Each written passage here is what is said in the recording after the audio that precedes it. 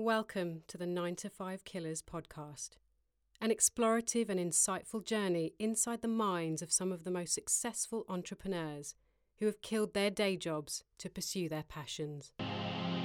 Streets raised me, born in 80s, baby. Lord save me, cause today I'm going crazy with this bullshit. Crazy with this bullshit.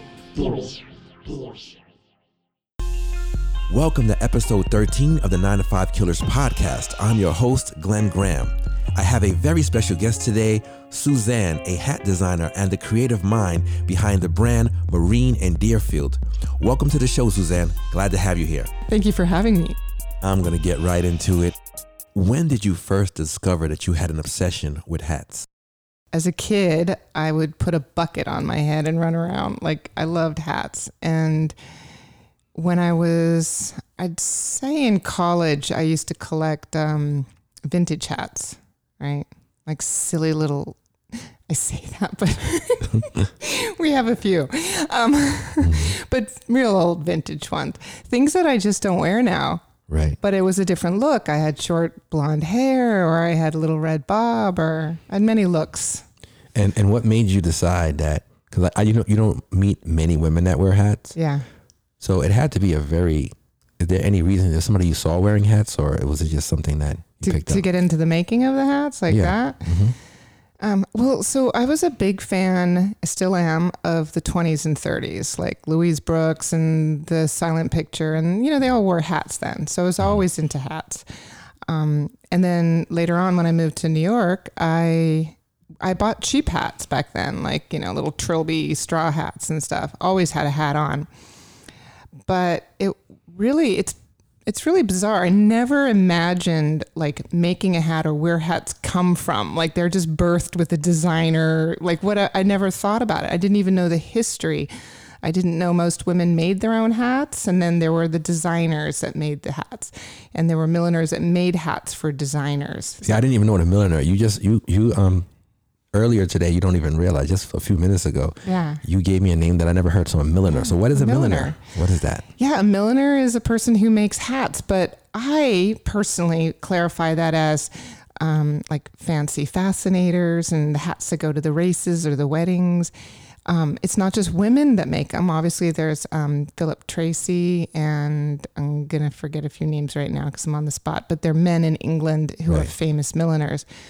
But I think of a hat maker of someone who makes the kind of felt brim hats like fedoras and cowboy hats. And I don't think you would call like Stetson a milliner. Right? It doesn't, someone might argue that point, but I don't think that applies there. So when I think of a hat, I'm thinking of a person, not even a person, I'm thinking of a company, and they have like a blotter, a hat blotter, and they just make out a whole bunch of different style hats, and they follow, like it's almost like a mold. Yeah. And they just do all the same hats. I'm not thinking that someone's making a particular hat. So that's what I was fascinated. I've been wearing hats for about 20 years now. And you are the first hat designer that I've ever met that made one of my hats. So once I found out that you made it and someone tagged you in a photo, I was like super excited. Yeah. Because this is my first understanding that someone created this hat. A person created this hat. Well, that's absolutely it. And I had the same experience. I've never met a milliner. I never saw a hat shop where people were making them. You find retail stores where they sell the hats produced in a factory. But when I was living in Germany, we did a trip to Spain. We were in Sevilla, and I was walking around the little streets, and there was this amazing, I think it's called an atelier, right? And it was filled with these beautiful straw hats. They were like sculpture. And I just, my face against the window. What are these things? And this guy came over, opened the door, and he said, yeah, you can come in. We're not a store. They're a studio. They actually made hats for the runways in Spain and France. So it just at that moment, I was like, what? Huh? So when I went back to Germany, I started Googling how to make a hat, making hats online. I didn't know. Right. And of course it's impossible to do anything in English Googling in Germany. It's very hard. But I got online, not an online school, but I got in England, the London School of Fashion. They do short courses in millinery. Oh. I'm like, oh. And I'm like, huh, honey? It's like 55 euros to fly to London from Hamburg. Right. So it's really cheap. I stayed in an Airbnb in an apartment, some woman's like room in her house. And I felt like a college student again. And I did another class as well, like an advanced sewing skills class, as well as that class, just to see, because this is a longer story, but I was at kind of a turning point in my life. Like, what am I doing next? So I just wanted to try it out and see if I liked it. And I immediately just fell in love with the making of the hats, because to me, it filled all of the things I'd been doing, like art, painting, sculpture, design, fashion, even building the website for the hats, because I was the web program designer and whatever, like all of these things, and the performance, putting a hat on, making it. And so all of this came together. So that's how that began. Basically. And how long did you go to this school? So the school itself wasn't very long. I went back and I did a private with the instructor. But when I got back to Hamburg, I started looking around for a situation where, there aren't that many places like that where they make hats, like East Village Hats, where Julia is running it. But I found this woman who, in this really cool, it's kind of an area that looks like the East Village there. It's totally different than some of the upper, because the rest of it looks like the Upper East Side. It's funny. It's just very nice neighborhoods. Right. But there she had this little shop, and it was really tiny, and she's working in the back making the hats. And I'd come down in there and I'd go, hi. Hi. I just took some classes and I'm interested in learning more. And she would just be like with her arms in front of her cross going, so she was reluctant to teach you anything. Oh yeah. And it's partly that being German, they're not standoffish, but like skeptical, maybe just not sure. And I didn't know the full details until later. And basically it's because there aren't that many hat shops there. And some woman's coming in saying she wants to learn how to make hats. She's like, are you going to open a shop? So she just kept saying, so what's your plan? Right. I'm like, well, I want to learn as much as I can. When I move back to New York, I can start making hats. She's like, so you don't want to open a shop here? Right. No. She's like, okay, you can come. Okay, so what did you learn working for this woman? So there I was her American apprentice, and I was there like 3 or 4 days a week, along with her real apprentice. And they have a serious, strict apprenticeship program. It's like a 3-year apprenticeship, and then they go and work for different places. And I don't know, it's long. I told her, America, we don't need to do that. I can just make a hat and go, hi. Right. But there they have like pretty strict rules. You couldn't just open a shop without having a special hat master degree thing. Well, I mean, I love the hats that you make. So Thanks. So after working with this woman, like, how did you hone your skills or decide what type of hat you were going to make? Yeah. Because in the beginning, I mean, the style there is completely different. It's beautiful technique, really everything is, but it's not at all like what I do. So it was really just as I was creating my brand and thinking about it. When I first moved back here, there were still quite a few of these style hats because I was just learning. And I could see that they're just, nobody wants them. Maybe a little lady here, or, I would reshape them and steam them. And I just started making what I like to wear. And I like something with a kind of a Western style to it, a tall crown or the super flat ones. And the more and more I was making those, I've gotten more reaction, people that gravitate towards it. And I like their style. So I'm like, okay. Right. So like in my studio, I have a few things that are inspiration. One's a poster filled with, one is just women, but they're all like Brigitte Bardot, Jane Fonda from Cat Below, and like Western style, like so you like Western, even and they're just 70s basically, but that's sort of 70s hat. But like my the gaucho that you like is called the Van Cleef. Or the Van Cleef. Yeah, Lee Van Cleef from The Good, the Bad, and the Ugly. So what would you say is one, because a lot of people, there's not many people that wear Western hats in New York that I've seen. Right. It's very few. So what is your inspiration, or what are some of your inspirations and some of your challenges also with making hats of that style in New York City? Yeah, I mean, I've learned a lot going forward with especially that wide brim one, because the wire is essential to be nice and thick so it doesn't get bent, because you're dealing with people who will take that hat and not treat it quite as precious. Like for me, it's my baby. Here you go. Right. But they get bent, they get messed up, but I always say, bring it back, I'll fix it. I'll even take the wire out and put a new one especially if it's the earlier ones that had the thinner wire. Like I feel awful letting that go out. But as far as style, yeah, I mean, in the winter, I don't sell as many hats. Mm-hmm. I think in general, it's harder for felt hats. It's people like them in the fall, but then when it gets really cold, they don't know how to wear them. Their ears are exposed. Right. I have the solution to that. Yeah. But for summer, people are going to wear hats because it's sunny and, they're on the beach or wherever they're in the city. So I found, like, especially with my style, because besides that style, that's mostly like felts. With my straws, I have a few particular styles. They're not all specifically Western, but they kind of stem from this cool 70s beach vibe. And I have a retail shop in it's Amagansett. And I mean, she sells a lot of my hats. Mm. Yeah, like some celebrities. I love listening to the celebrities. I get What do you think? I know we were talking earlier, and you had mentioned we had something in common. Now, whether we weren't talking, actually, I listened to a video. It wasn't a video; it was an audio you sent me. Yeah. And you mentioned what inspired you to stick with what you were doing, and you mentioned your dad your dad. What about him kind of inspired you? I guess you said Am I saying it wrong? You said that he didn't do certain things, and you made sure that you finished your projects. Yeah, he was complimenting me on my talent. Your dad. Yeah, okay. And he felt like he never was good at one thing; that he was good at many things. And he would always, because I used to paint, and he would always encourage me to paint because he really loved my paintings. Yeah, my paintings are great. Everyone sees them like, oh, why aren't you doing that? Because it didn't inspire me, because the work that goes into it is very emotional. It's for me, like I couldn't control the outcome of that painting with whatever skill that I have. I still couldn't. And I guess that's a control issue thing that I have. So with the hats, I have much more control over what I'm making, and I get a better satisfaction. It's a lot quicker, Right. But I think that's what I was talking about. No, I think you said. Yeah, you tell me. What did I say? Okay, you said that.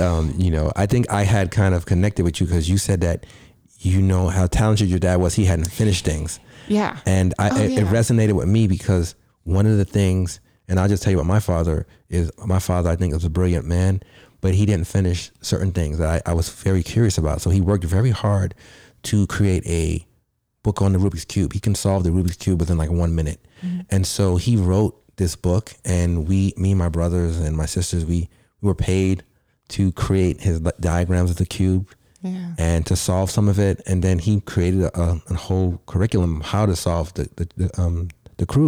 cube and a format. Mm-hmm. And then he created the book, he finished the book, but he never published it. Yeah. So that always bothered me because I was like, and then, it got me to thinking that now that, that I'm older, and I'm thinking he had 5 kids. Right. So he probably didn't have a lot of time for himself. He had to work this job, but I still don't know why he didn't finish it. Yeah. So you had mentioned it, and it kind of and it's interesting because my dad also was always talking about this book that he wanted to write, and on about it. And he started writing it. He had chapters and chapters written of it.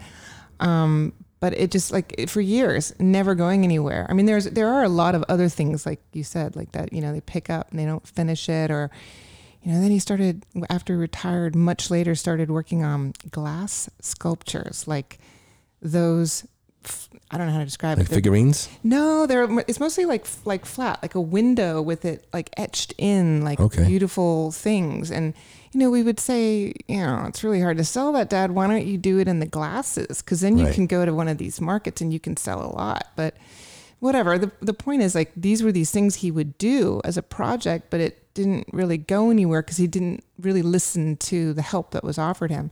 Right. And with this book, when he passed away, I was given like all of the stuff, and it's notebooks and notebooks with Post-its and details. He was in the Air Force. He went to West Point.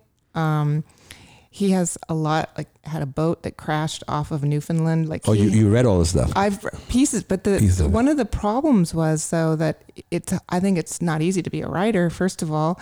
And it's the stories, the facts are really interesting to read.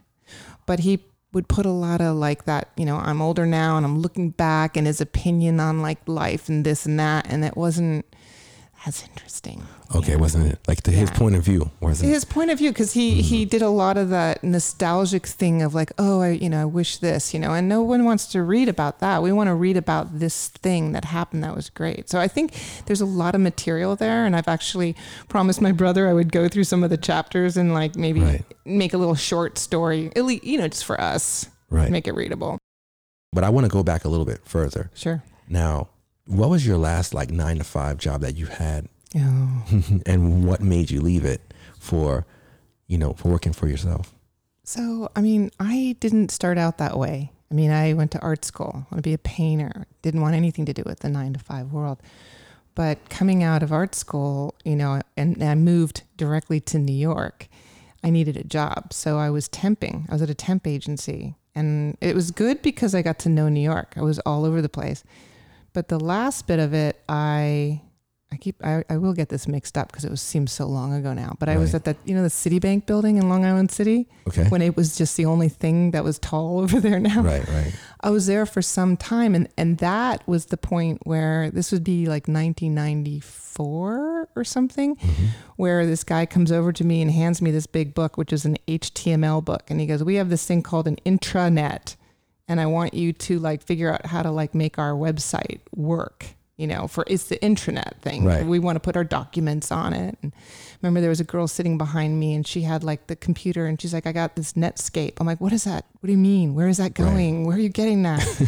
So that's where it kind of like, I was doing 95 temping, and when that group got laid off for some reason, I ended up working at another company called CMP Media, as a technology company, and I started again like.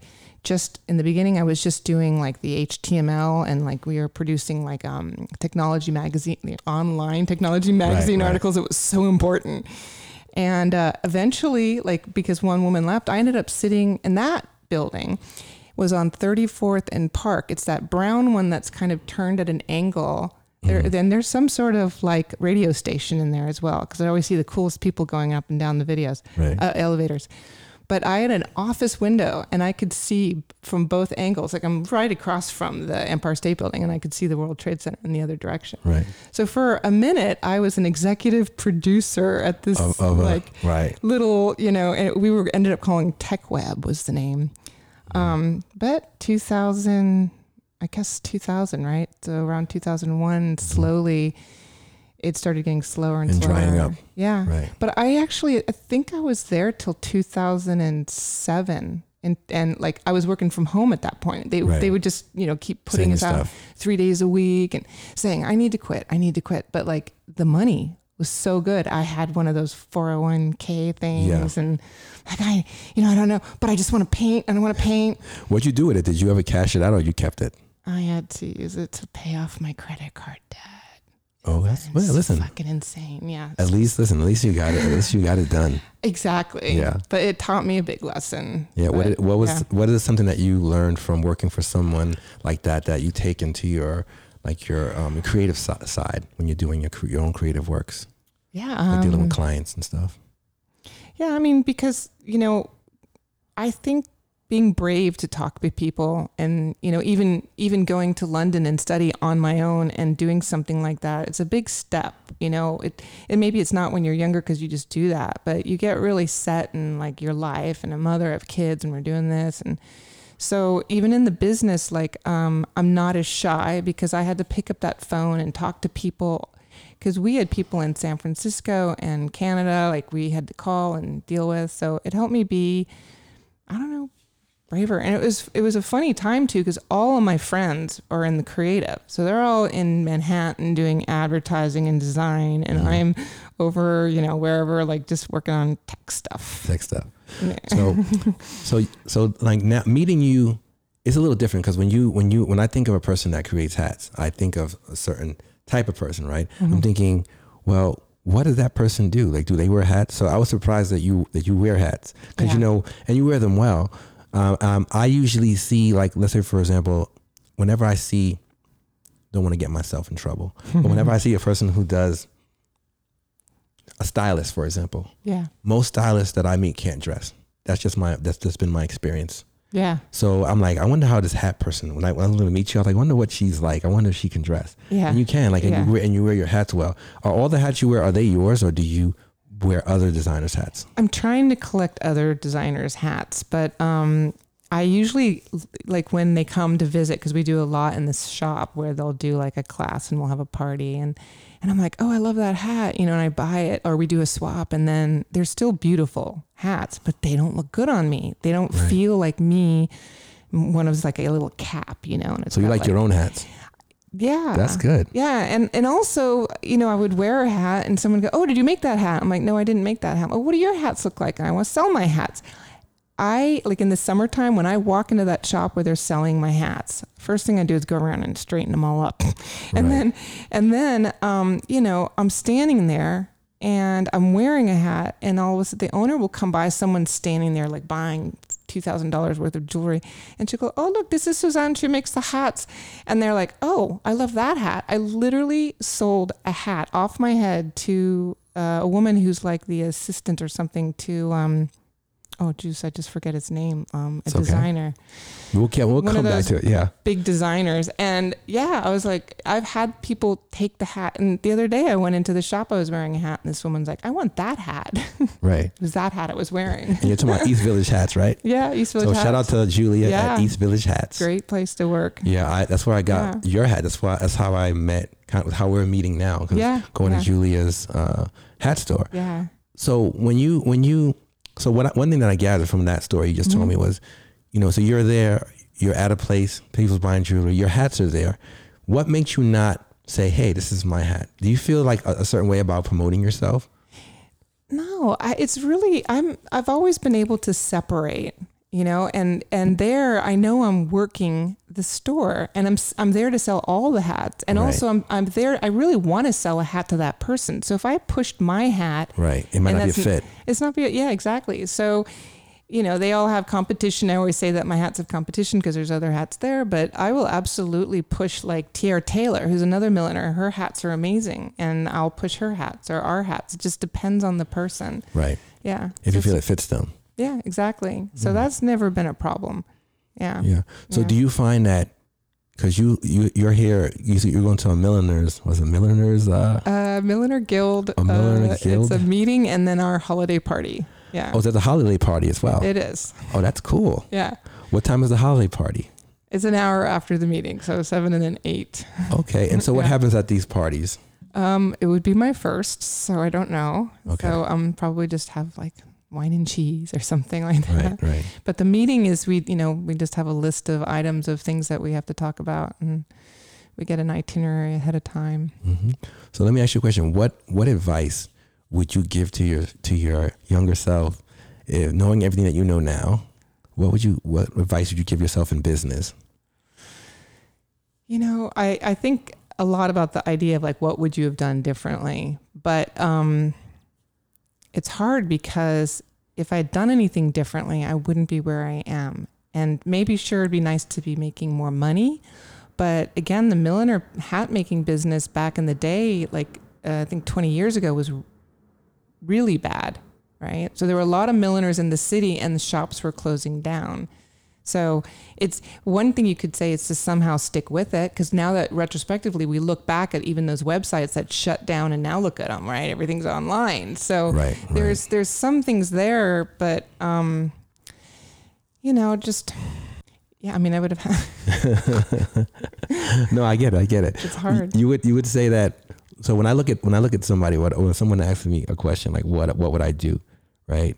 And one of the things that I think about is things that I just let go, because one of the things we talked about is somebody not finishing something, but how do you know when to let something go or when to give something up? Right. Because it's very easy to be on a path and you see it. Yeah.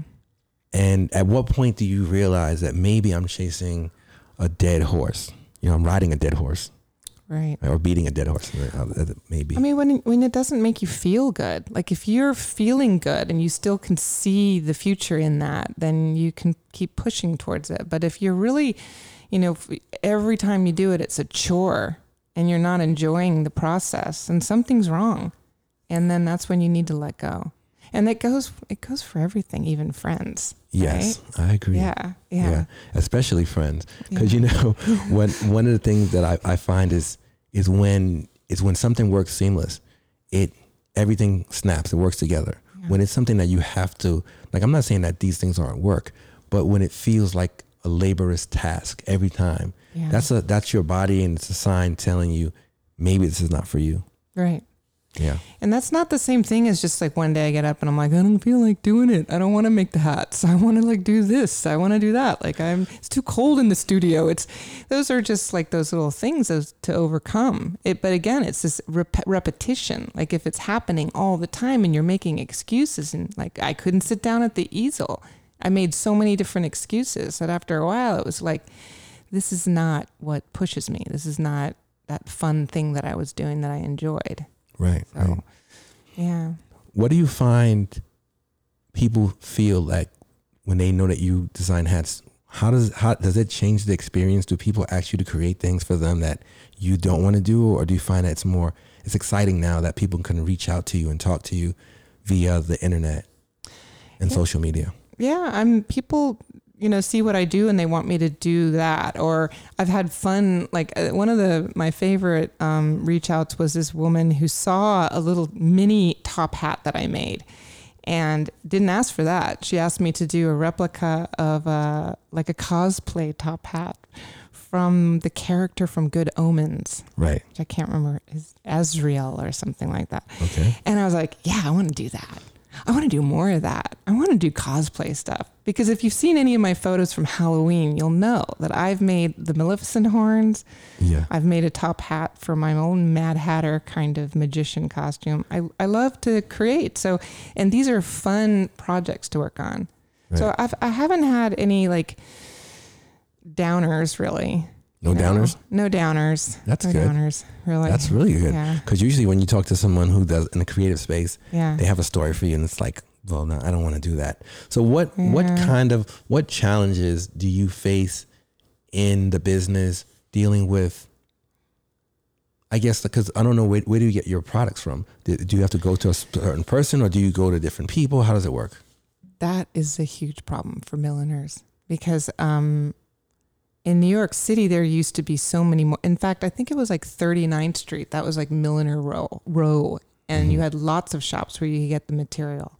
And it was feathers, and which there still are a lot of feather places, but like ribbons and milliner, the materials and stuff. And now there's really only one place where we can get the material in the city, and it's pricey, of course, because of the retail. Right. But I love to go there if you just want one thing. You're doing a project, someone, you go there. And the guy that runs it, Raymond of Manhattan Co., is amazing. Yes. So it's a great place. And we still do have East Coast trimmings. They have the most amazing ribbons, plus they have vintage ones from France and Italy. And I say their names because one of the things we have to do is share this information, because a lot of these places don't even know if people are like, I'm not going to share that because, I'm afraid someone else is going to go there and take the business. I won't have that material. Right. Then he's not going to have the customers. And then he'll close down. Right. Interesting. So in this country, and I don't know the exact numbers, we don't have that many actual suppliers. Right. We don't have that many suppliers. There's a few, and some of them only work with stores. And so for me, when I lived in Germany, I got to meet like the supplier in Florence. And in fact, right before I moved back, I did a trip with my mentor at the time, and we went to Florence and we checked out a couple of the suppliers there. But that's like, $50 to $100 shipping. Right. So at least they have a sort of base shipping price. So, if you just get a bunch. Get a bunch of stuff. And I did in the beginning, but now it's like, okay, now I got to use that stuff before I order anything else. But yeah, so the supply thing it's hard. It's a real, challenge. Is there anything else you envision for yourself besides hat making? Because I know you said earlier that it's not your only passion. What else do you like to do? Yeah, I'm like that expression, I'm a spiritual girl in a material world. Yeah, no, I mean, I do. I have some things up my sleeve I'm really into doing. I'm not sure I'm really into you don't want to share it? Sharing it yet. Okay, don't share. But don't share. maybe that'll be the next interview. That'll be part 2. Yeah. So you said that you have 2 boys, twins. Yes, I do. So are any of them into hats at all? No. Yes. You know, it's funny because when they were little, I used to always put the newsboy cap like you had like on them. Like I love newsboy caps. Yeah, and they would wear it, and both of them loved to put on hats, and especially Jackson, my one son, he loved to dress up. But now they have their own style, and their style is like, Mom, don't touch me, don't make me. You know, they're not gonna. Really? I mean, even my husband doesn't wear my hats. Really? We have to have a talk to them. I know. Well, you have a new fan. So if it's anything, I love your hat. So thank you. I'll wear your hats. You look great in the hat. No, I mean, you know, the craftsmanship of the hat is just, so I just give a little rundown of this hat. So this hat is amazing. When I say that the craftsmanship that went into it, because I've been wearing hats, like I said, 20 years. So when I pick up a hat and I feel it and I put it on, I can't describe it. Like, you know, my friend's like, well, how do you know that that's the hat? Like, one of my friends was like, how do you know that why would you spend that on a hat? And I'm saying, like, you just know, like, it's hard to explain. It's like, you can feel it. You can see where, you know, I never had the opportunity to sit down and talk with someone who created a hat that I wear, but in feeling that hat, just every part of it, it wasn't too heavy. It wasn't too light. Mm-hmm. You know, it was just right. That's all I could, I know it sounds silly, but that's the only way I can describe it. Yeah. Because when when there's a hat and it doesn't fit you well, like I've definitely bought hats that look really nice. I put them on and then never wore them. Right. I mean, never wore them because they didn't fit me well. Yours, I have to try not to wear it. I'm like, this is an important hat for important occasions, but I find myself wearing it because I feel like life is an important occasion. So I wear hats just because, like, the thing that inspired me, and I think I will share this story that might inspire other people to have some insight of why I would dress up so often. There was a friend of mine, he has his aunt, and she had really expensive taste, and she bought all of these amazing hats and garbs and stuff, and then she never really wore them. She wore them on special occasions. And then when she passed away, we discovered all this stuff, and her kids sold them. And so my friend was like, you know what? I'm not going to be that way. I'm like, what do you mean? He's like, I'm going to make sure that I live for today. Like, you know, you don't know what tomorrow's promised. So every day is a celebration. Every day you wake up is a celebration for me. Yeah. So if it's a rainy day, sometimes I'll get dressed up. The worse the day, sometimes the more dressed I'll be, because I'm trying to create that energy. And so that when people look at you, sometimes they get energy. Like when I look at somebody well-dressed, I might have been having a bad day or somewhat a bad moment, because I don't think my whole day's ever been bad. And that person kind of lightens you up, lightens your day. And I feel like because people have this idea of, I'm only going to make an effort when I get dressed up or I'm going out. You use 10% of your wardrobe. Mm-hmm. You spend all this money, but you're using 10% of your wardrobe because you're only going out. Some of us work Monday through Friday, so we're only going out Friday and Saturday. Yeah. Maybe Sunday. So you're only using like a fraction of your wardrobe, and then, you know, you're not going to be here forever. So you have a limited time to wear it. Yeah. So I wear it when I want, and that's usually almost every day. Well, you know, that's true. and hats, okay, here's my thing. Hats create the story. So, you know, I have a lot of hats. So depending on the hat I put on, it like creates a story, and it does get attention. I have people that stop me on the subway too. Yeah. And say they like my hat.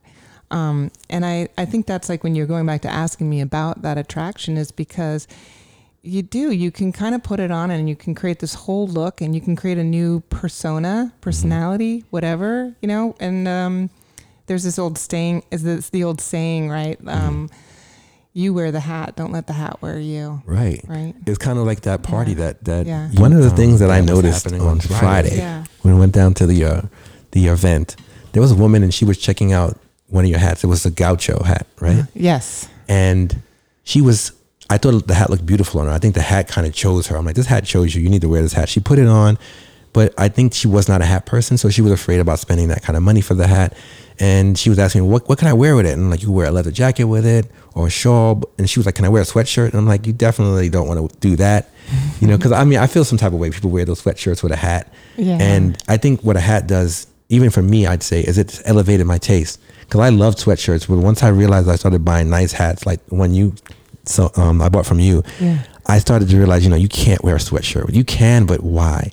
Right. It's supposed to be like, like you said, it's a story. Yeah. So when I wear a hat, I happen to love Western as well. I watch Westworld. I don't know if you know that show. Yeah. So that's my kind of theme. Any Western, Yeah. I love those. So when I'm wearing a hat, I want the whole outfit to match. So it adds to the whole thing, and Yeah. the hat will be the finishing touch. The tie, the blazer, whatever. Yeah. Those are Vests, the accessories, the hats, the coat, the tie, the shoes, the whole look. I have Yeah. a dozen vests. That's Yeah. my thing. Yeah, that's perfect with it. I mean, Yeah. your hat has a story too. It's Yeah. because I'm very heavily influenced by the West and Westerns as well. And there is a guy. So back in the day, right when, I mean, this. I'm just going to do the best with this story. That's it won't okay. be 100% accurate. It's fine. No one's going to But check. like businessmen came on the East Coast, and eventually, people went out west to try to find their new lives. And there was a guy that his name was Doc something, but not the Doc from the Westerns. Not Doc Holliday. Okay. No. Like I'm pretty sure I might have the name kind of wrong, but he wore a bowler, but I think it was called more of like a derby. So I started doing researches. What's the difference between a derby and a bowler? And there are different thoughts on this, and some have to do with whether or not it's English or American. But I view it also as the shape, because that was something else I read. So the bowler tends to look more like a bowl, whereas the derby's taller. So yours is more like a derby. And it reminded me of this guy's hat because his was ridiculously tall. Right. But like he ended up out west as a sheriff.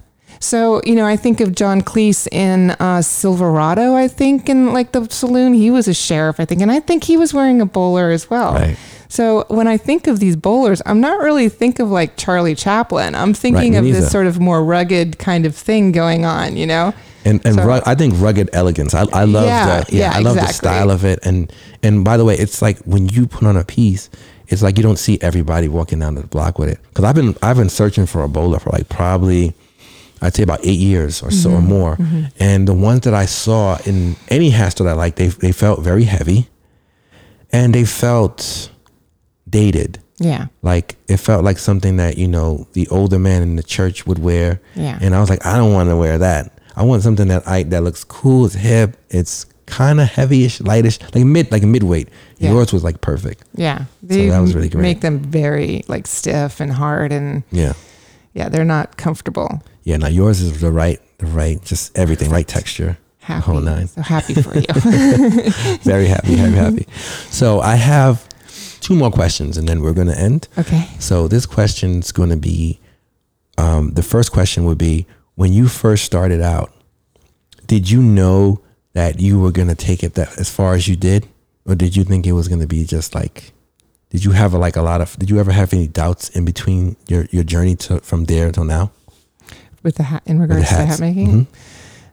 No. I mean, if anything, I go into things very optimistic, and I know that it can happen. So the only reason why it won't happen is because I'm not doing something. I'm not pushing myself harder. Being lazy or something. Because I think that I can see the talent. I've now been reinforced by the lovely things that people say to me. I feel good about it.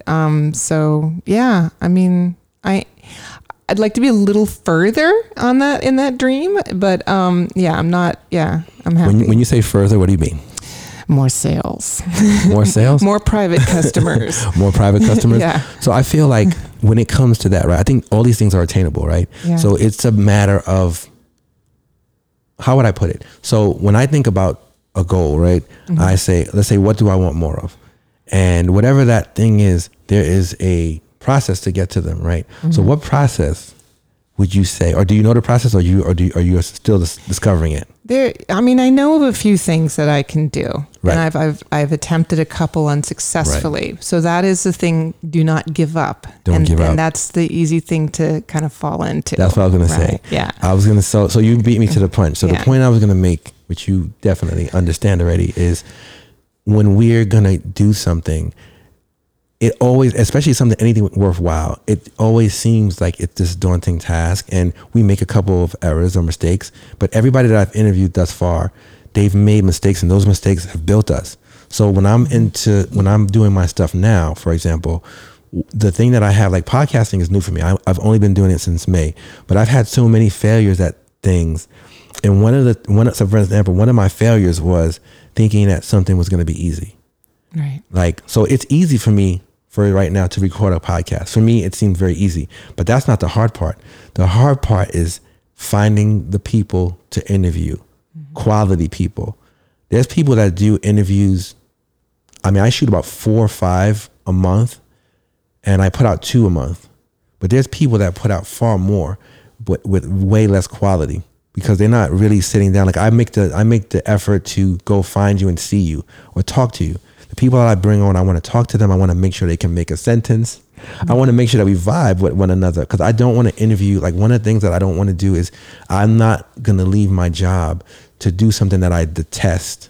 Like, I don't want to interview people that I don't like. And people are like, well, Glenn, you're not going to like everybody.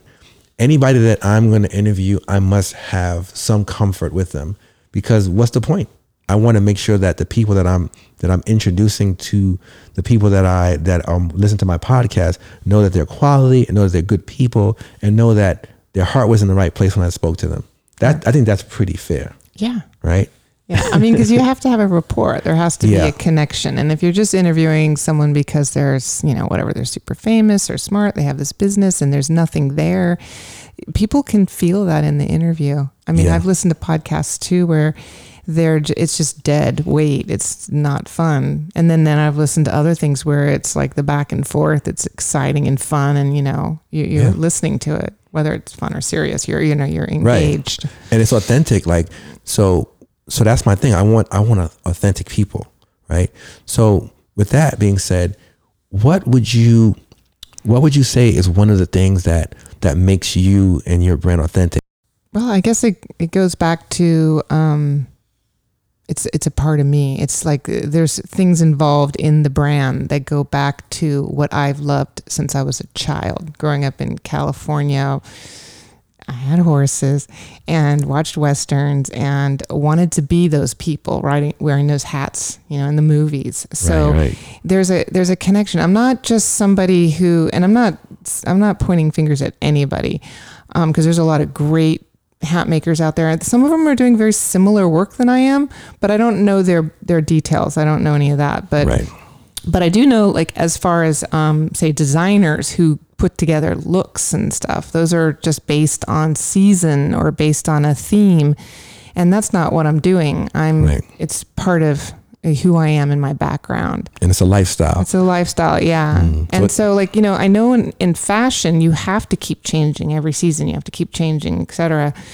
But with making hats, you don't. I mean, I come up with different colors. I can put different trim on it, and I'll make some different shapes, and I'll do custom. I'll do what you want.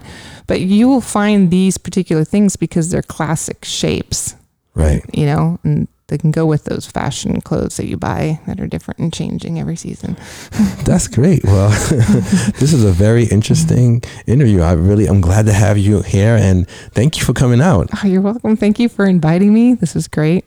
So where can the people find you online? I'm going to put it in the episode notes, but how can they find you? And you can find me online at marineanddeerfield.com or on Instagram. Yeah. Okay, folks. Thanks for tuning in to the 95 Killers podcast. You can follow us on Instagram at 95Killers. If you enjoyed this episode, please share it with a friend or loved one. Hope you're having a blessed day and keep killing those comfort zones. Until next time, peace.